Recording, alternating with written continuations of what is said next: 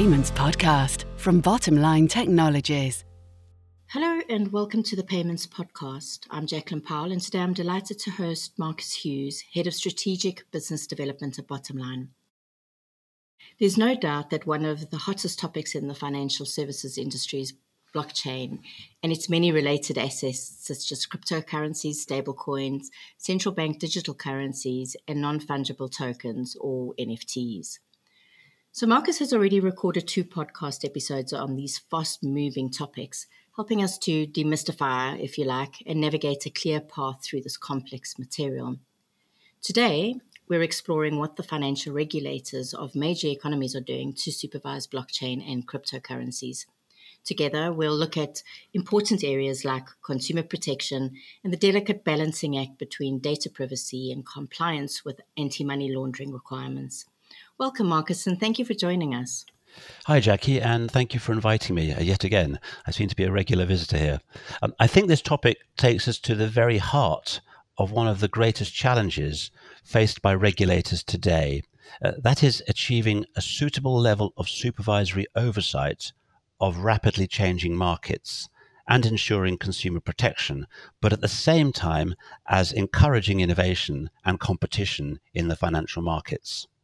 Indeed.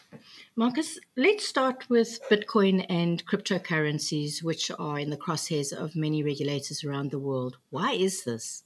There's no doubt that growing numbers of retail and institutional investors have been drawn to Bitcoin and other cryptocurrencies.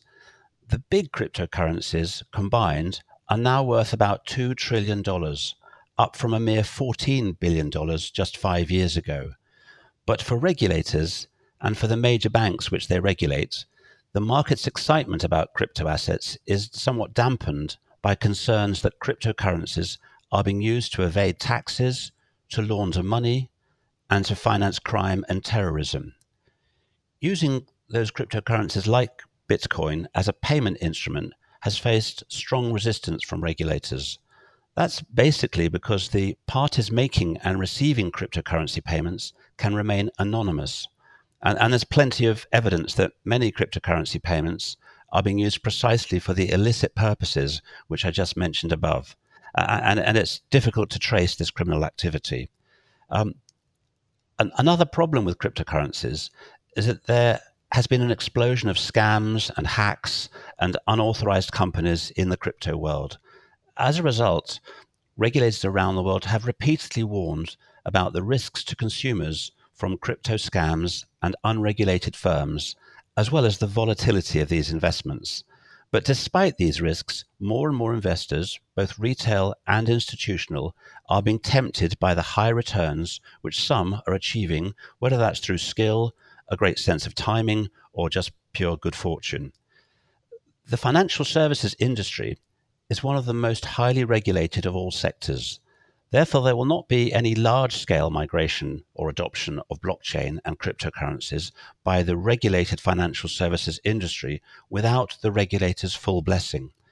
In fairness, many regulators are taking an open-minded and pragmatic view of blockchain and are trying to get comfortable with this new technology. For example, the Bank of England has completed several proofs of concept with crypto firms. Likewise, the Financial Conduct Authority is encouraging fintechs, including blockchain firms, to use its sandbox as a way of testing in a friendly environment how their solutions would potentially be regulated. Despite the backdrop of concerns about money laundering and financial crime, there are signs that banks and financial institutions are warming to cryptocurrencies as an investment. Why is this happening? In the last couple of years, banks and financial institutions have definitely been showing more interest in cryptocurrencies. But I would emphasize that the excitement about cryptocurrencies like Bitcoin is not so much about using them as a payment instrument. Instead, it's because they've become a highly speculative investment instrument, effectively an unpredictable commodity.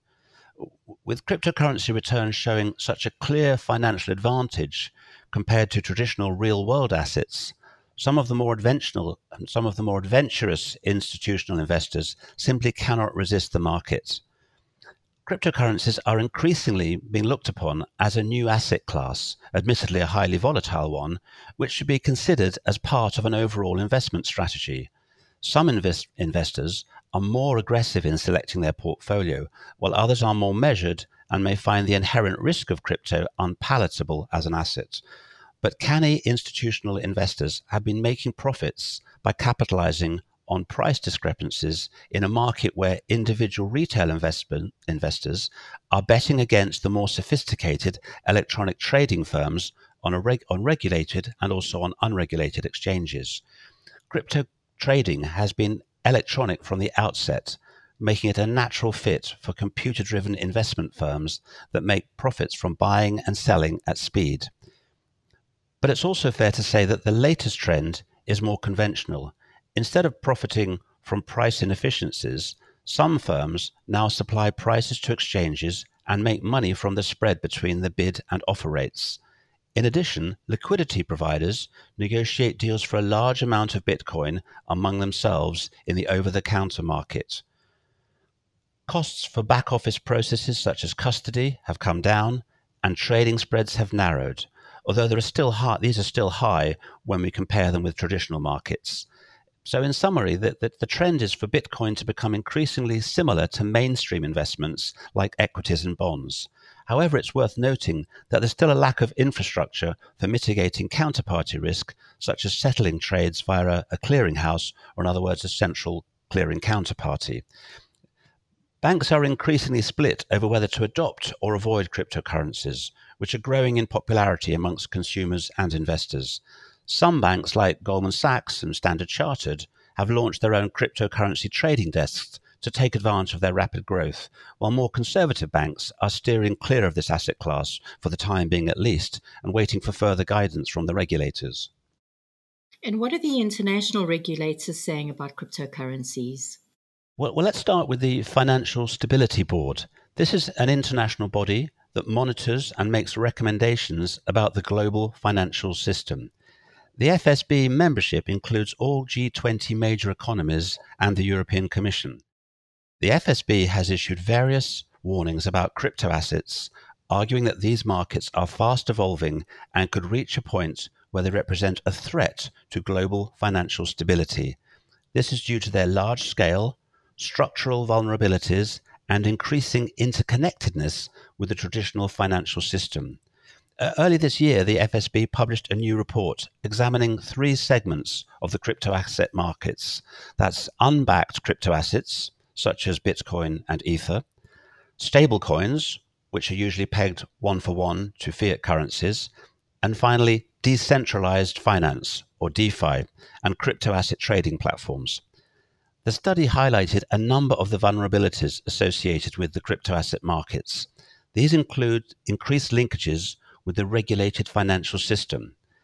The FSB is deeply concerned about the liquidity mismatch, as well as the credit and operational risks that make stablecoins susceptible to sudden and disruptive runs on their reserves.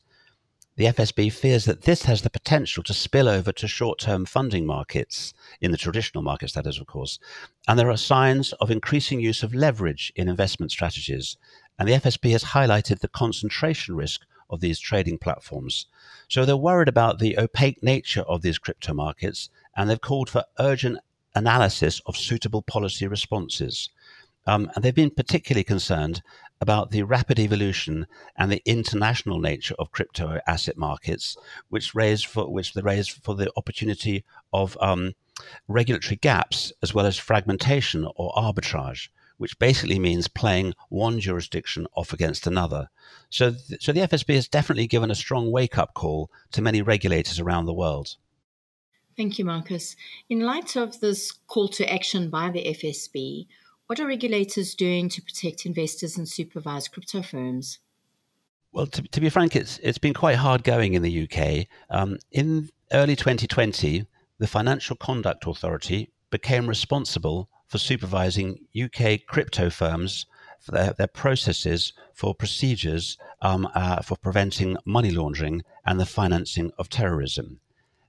It therefore required crypto firms to register with the FCA. This move enabled existing crypto businesses to continue to trade pending the FCA's assessment of their individual applications.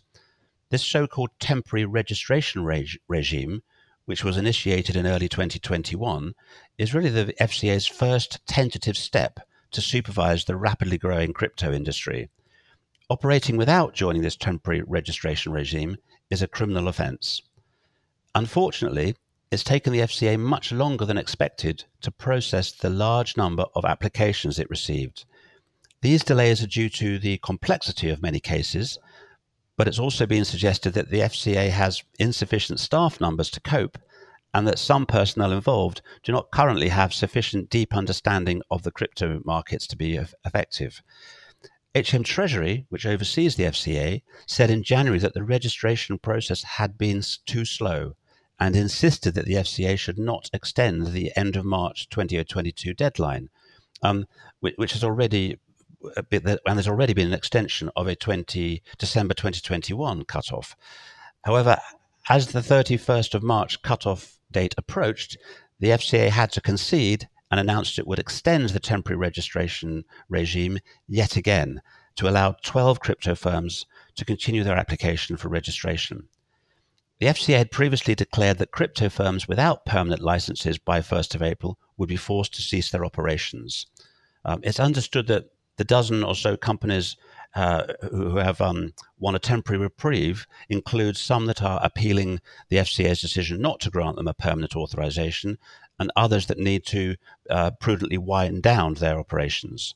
So of the 106 firms that joined the temporary registration regime, only 33 have been fully registered. The FCA say that many applications have been poor and that they've seen too many financial crime red flags, which are being missed by crypto asset firms. And worse still, they've seen examples where firms simply don't have adequate controls in place to raise red flags in the first place. For their part, some crypto firms consider that the regulators' stringent and slow processes are stifling innovation and risk making the UK uncompetitive. This is particularly disappointing at a time when the government has pledged to capitalise on post-Brexit freedoms to win new business for the UK. It's even suggested that the FCA's slow and strict approach has prompted dozens of crypto firms to exit the UK and set up operations in other jurisdictions. It's ironic, actually, that these crypto firms which relocate to other countries will mostly be free to continue serving their UK customers from offshore, beyond the supervision of the FCA. As a closely related part of its supervisory role, in March, the FCA announced that all crypto ATMs operating in the UK are illegal and must therefore be shut down. This is because none of the crypto ATMs in the UK are registered with the FCA and they're therefore operating illegal. You may be surprised to learn that at the time of this closure order, the UK had no less than 81 Bitcoin ATMs. But the FCA has now written to providers of all cryptocurrency ATMs, telling them to cease operations or face enforcement action. So apart from the FCA's role in supervising crypto firms regarding AML procedures, what has the FCA been doing about consumer protection?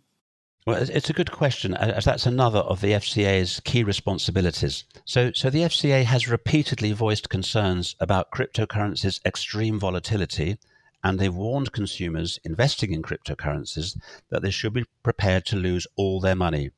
In June 2021, the FCA banned the sale of cryptocurrency derivatives to retail investors, warning that the underlying assets have no reliable basis for valuation and that these assets are extremely volatile. But it's important to note that the FCA did not actually prohibit UK retail investors from executing spot trades in cryptocurrencies on a small number of UK-based exchanges. Furthermore, as mentioned earlier, this ban on derivatives trading does not actually stop retail investors from accessing derivatives because they can deal in them on exchanges outside the UK, which is beyond the FCA's control. Now, more than 4% of adults in the UK, that's 2.3 million people, own a cryptocurrency today, according to FCA research. Stocks which are linked to crypto have also proved popular with retail investors. And a survey of investors aged under 30, that's a cohort which is particularly keen on crypto investments, found that 60% of young UK investors think there are not enough regulated entities providing access to cryptocurrencies. So they want more access to this capability. Another measure to protect consumers is that the FCA is to get new powers to crack down on misleading crypto advertisements. Recently, the government published plans to strengthen the rules relating to misleading advertisements about crypto assets. These new rules bring the promotion of crypto assets within the scope of the UK's financial promotions legislation, which is subject to FCA's oversight. This means that crypto assets will be obliged to follow the same standards already established for equities and insurance products.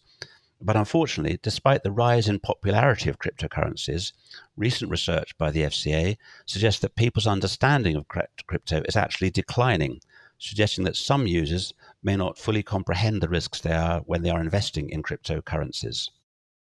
Thanks for that local insight. Looking outside of the UK, what have EU regulators done to supervise cryptocurrencies and prevent the risk of them being used for money laundering? Last year, the European Commission announced it would extend its anti-money laundering rules to the entire crypto sector.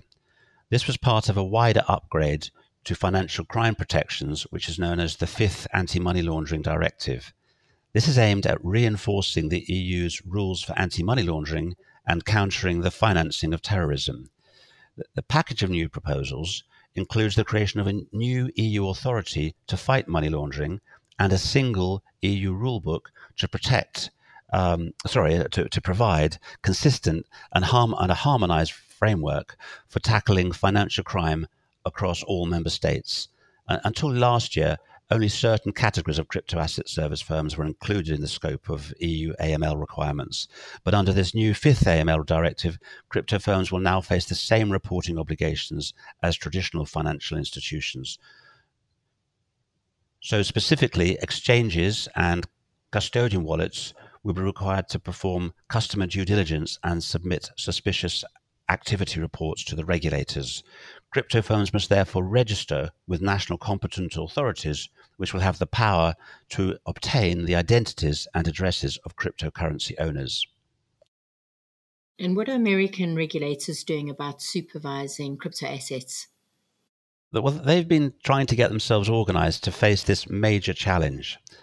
Last autumn, the SEC's chairperson, Gary Gensler, called on Congress to grant the SEC additional powers to protect investors in what he calls the Wild West cryptocurrency markets, and which he describes as being rife with fraud, scams, and abuse.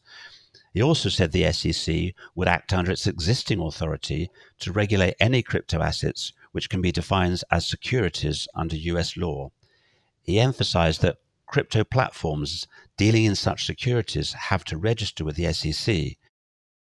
He added that Congress also needed to take action to give the SEC additional powers to protect investors in cases where the rules regarding crypto assets are less clear. The legislative priority, he said, should be to create clear rules for cryptocurrency exchanges that engage in crypto trading or lending, as well as decentralized finance that allows lenders and borrowers to transact cryptocurrencies without traditional banks or clearing systems. So about 16% of US adults have bought, used, or traded in cryptocurrencies. That's according to the White House, and that's a significant percentage.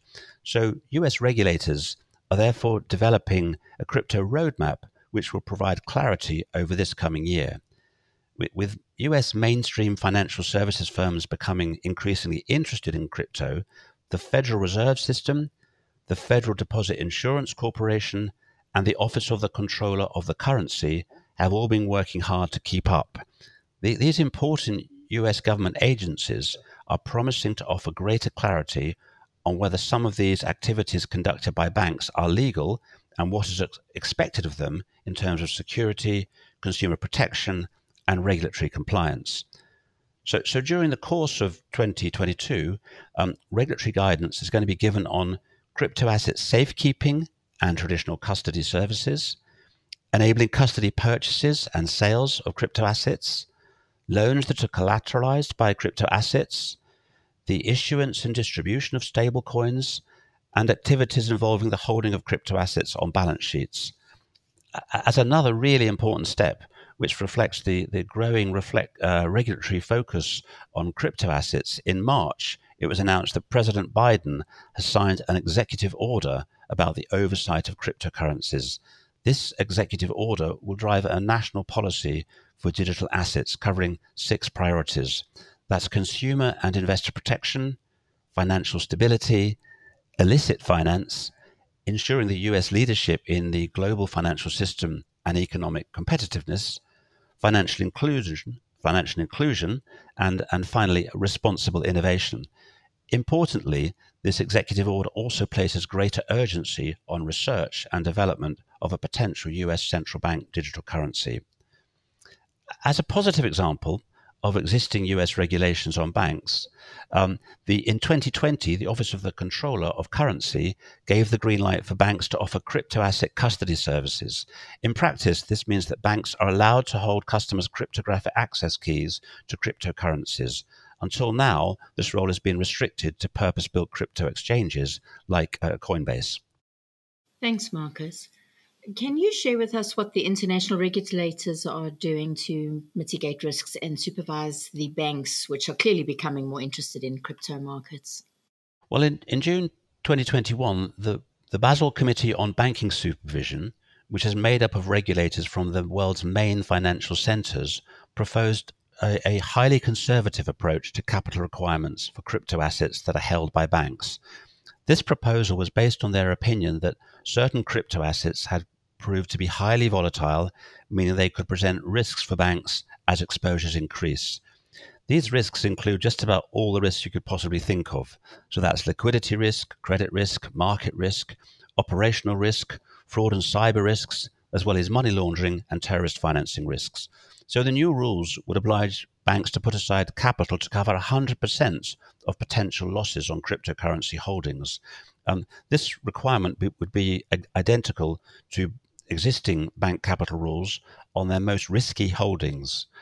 But the banking industry has really strongly pushed back against the proposal, and they've argued that these high capital rules would effectively preclude banks from getting involved in crypto assets by making them too expensive in terms of these capital requirements.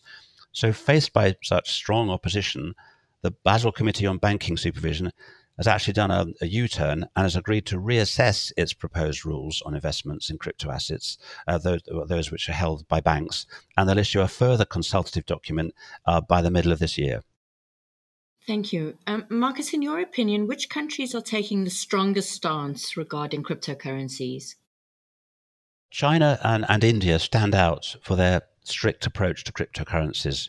Chinese regulators have a history of taking a tough stance on cryptocurrencies, and they first banned initial coin offerings, or ICOs, in 2017.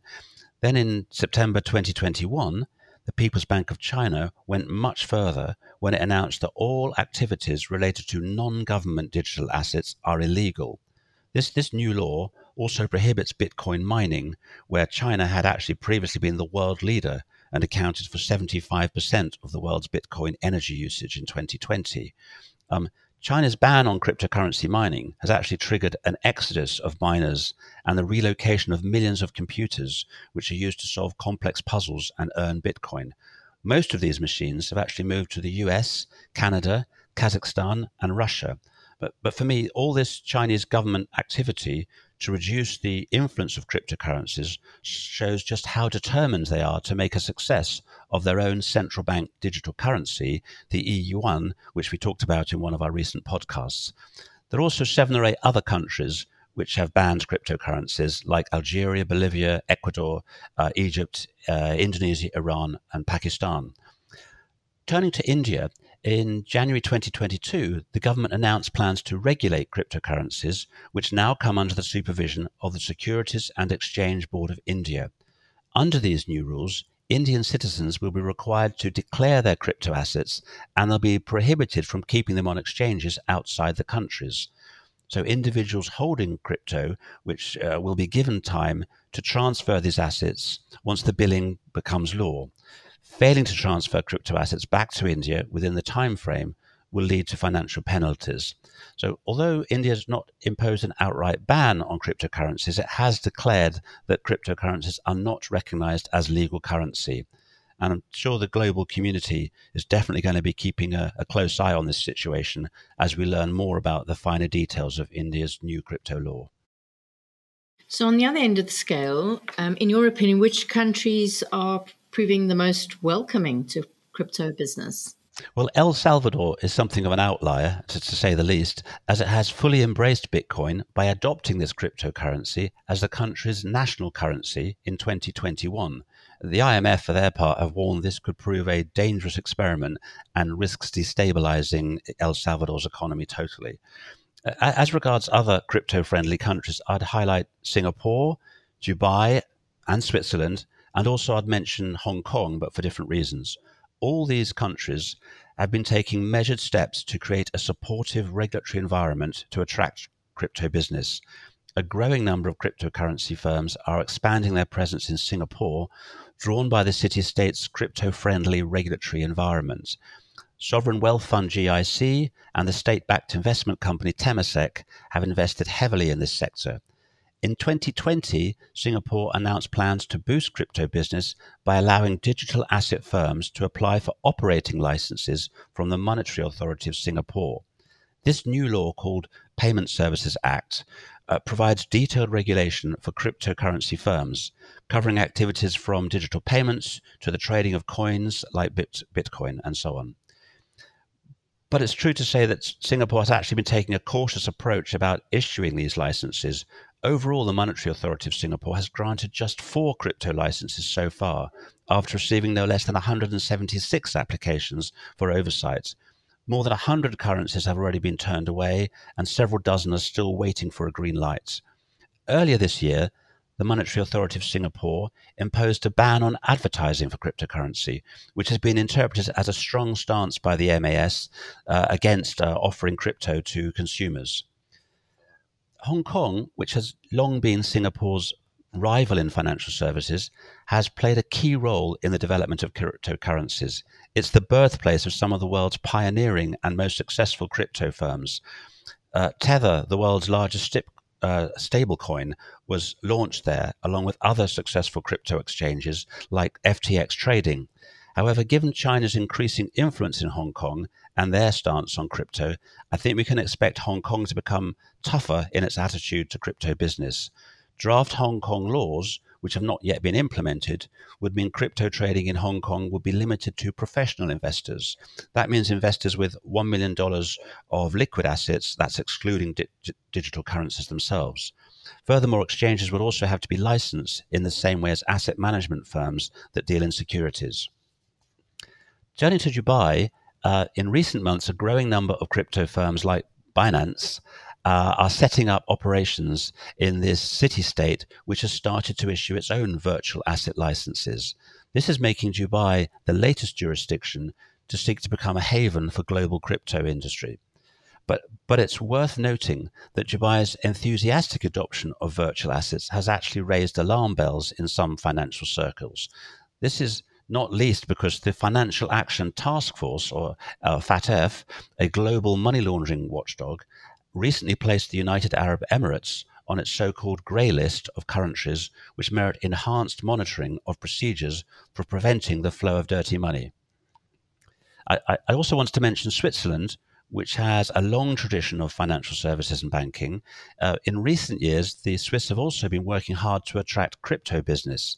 The Swiss regulator, FINMA, has been extremely proactive, issuing licenses to two crypto banks, that's SEBA and Signum. The small town of Zug has for some years been a tax haven for major businesses like the well-known commodity trader Glencore, but more recently Zug has been nicknamed Europe's Crypto Valley. There are now more than 960 crypto startups in Switzerland, employing more than 5,000 people, and 433 of these startups are based in Little Zug. So ironically, while other governments seek to rein in crypto business, Switzerland is very keen to promote them. For example, in February 2021, the Swiss government introduced a new blockchain law to codify how digital assets should be treated by the courts when they address issues like proof of ownership and custody. I have noticed that the subject of cryptocurrencies has come up quite a lot in the context of Russia's invasion of Ukraine, with suggestions that the war might accelerate the adoption of cryptocurrencies. What is your take on this, Marcus? Yes, you're spot on, Jackie. In amongst all the shocking news about the war itself, there are growing signs that both sides are turning to cryptocurrencies. On the one hand, the Ukrainian government is accepting donations in a number of the most popular cryptocurrencies, and that's to support the country's war effort, of course. On the other hand, US and European regulators are trying to prevent Russian companies and citizens using crypto to evade Western sanctions.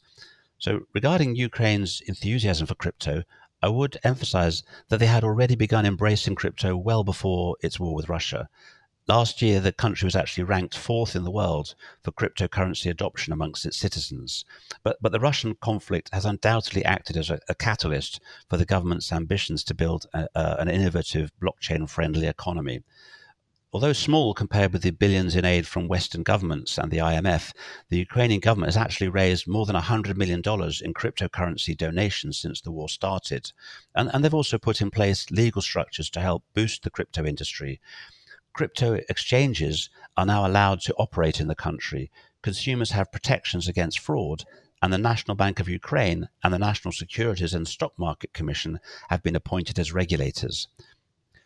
Turning to Russia, there are real concerns that Russians could be using cryptocurrencies to evade the strict sanctions imposed on Russia, which prevent the country from accessing more conventional payment systems, including major card processors and the SWIFT financial messaging network. The reason for this concern is because the parties making and receiving cryptocurrency payments are anonymous. This means that worryingly, it's hard to prevent cryptocurrencies being used for money laundering or funding for terrorism and financial crime, and now, of course, for breaching sanctions. What's more, US and European regulators have issued warnings that compliance controls at crypto exchanges such as Coinbase and Binance aren't up to the task of ensuring compliance with Western sanctions imposed on Russia. Unlike other banks and payment service providers, crypto exchanges have rejected calls to cut off all Russian users, saying this would be against the industry's libertarian values. But the crypto exchanges are also arguing strongly that accusations of lax compliance controls are inaccurate and that they do already screen clients just like any other financial institution. Another important development in crypto is that Russia's central bank recently issued a license to Sberbank, allowing their bank to run a cryptocurrency exchange and to launch its own digital assets. Sberbank is Russia's largest retail bank and is struggling under the sanctions that have crippled the country's financial sector and their economy in general. This is almost certainly why Sberbank received the central bank's approval for crypto business. And of course, this move only increases speculation about whether Russia's banks and sanctioned oligarchs are turning to crypto to protect assets and manage international payments, hence contravening sanctions. So we now have a clearer view of the regulators' attitude towards the crypto industry. But what can you tell us about crypto firms? What do they think about being regulated? So that's another interesting subject, as some of the larger firms are perfectly happy with the prospect of being regulated, although on the right terms, of course. That's because they recognize that a properly regulated status would greatly help their credibility, and it would, of course, support their aspirations to go mainstream in the financial markets. In October 2021, Coinbase, which is the largest US cryptocurrency exchange, called for the creation of a single dedicated body to regulate digital assets. Coinbase argued that the current regulatory infrastructure is too fragmented and that the US's long-standing securities laws are ill-suited to today's cryptocurrency markets. In a document which they presented to Congress, Coinbase argued or urged, in fact, that lawmakers should separate the oversight of digital asset markets from other financial markets. In support of its argument, they highlighted that the SEC, the Commodity Futures Trading Commission, and various state regimes all oversee different aspects of the crypto industry. Coinbase therefore proposed creating an additional self-regulatory organization to support oversight of this new digital asset regulatory regime. From the outset, the cryptocurrency community has promoted digital assets as vehicles for anonymous transactions and a whole series of enforcement actions for fraud, money laundering, and unregistered coin offerings has only reinforced the perception that cryptocurrency companies are prone to evading the law. But as the value of all cryptocurrencies has increased to $2 trillion and more consumers invest in this asset class, the crypto industry has been trying to shed this unruly image by emphasizing that it does comply with AML requirements. Last year, as a positive sign that banks are warming to regulated crypto asset institutions, JP Morgan agreed to open bank accounts for Coinbase and for Gemini, which are regulated crypto exchanges. This is an encouraging step, which suggests that the improving relationships between crypto institutions and traditional banks will enhance cryptocurrencies' legitimacy. There's also a growing trend for banks to distinguish between unregulated entities and regulated exchanges, meaning that the larger financial institutions will not want to have dealings with anybody that's unregulated. As a further sign that crypto assets are moving mainstream and that institutional investors regard it as an attractive asset class, several major custody banks, including State Street and Standard Chartered, have announced that they are entering the digital asset safekeeping business.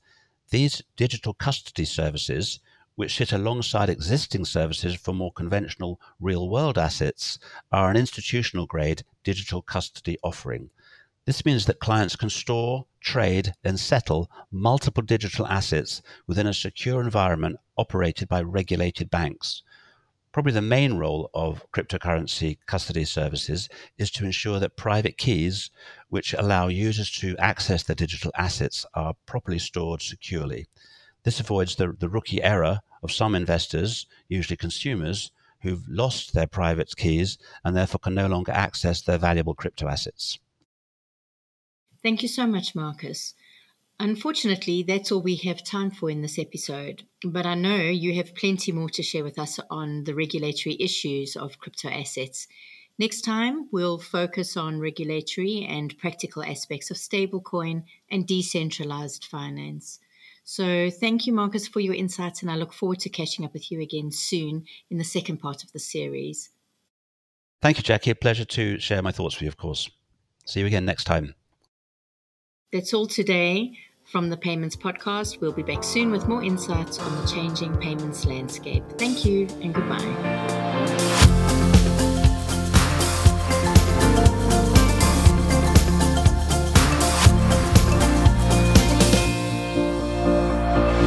Payments Podcast from Bottomline Technologies.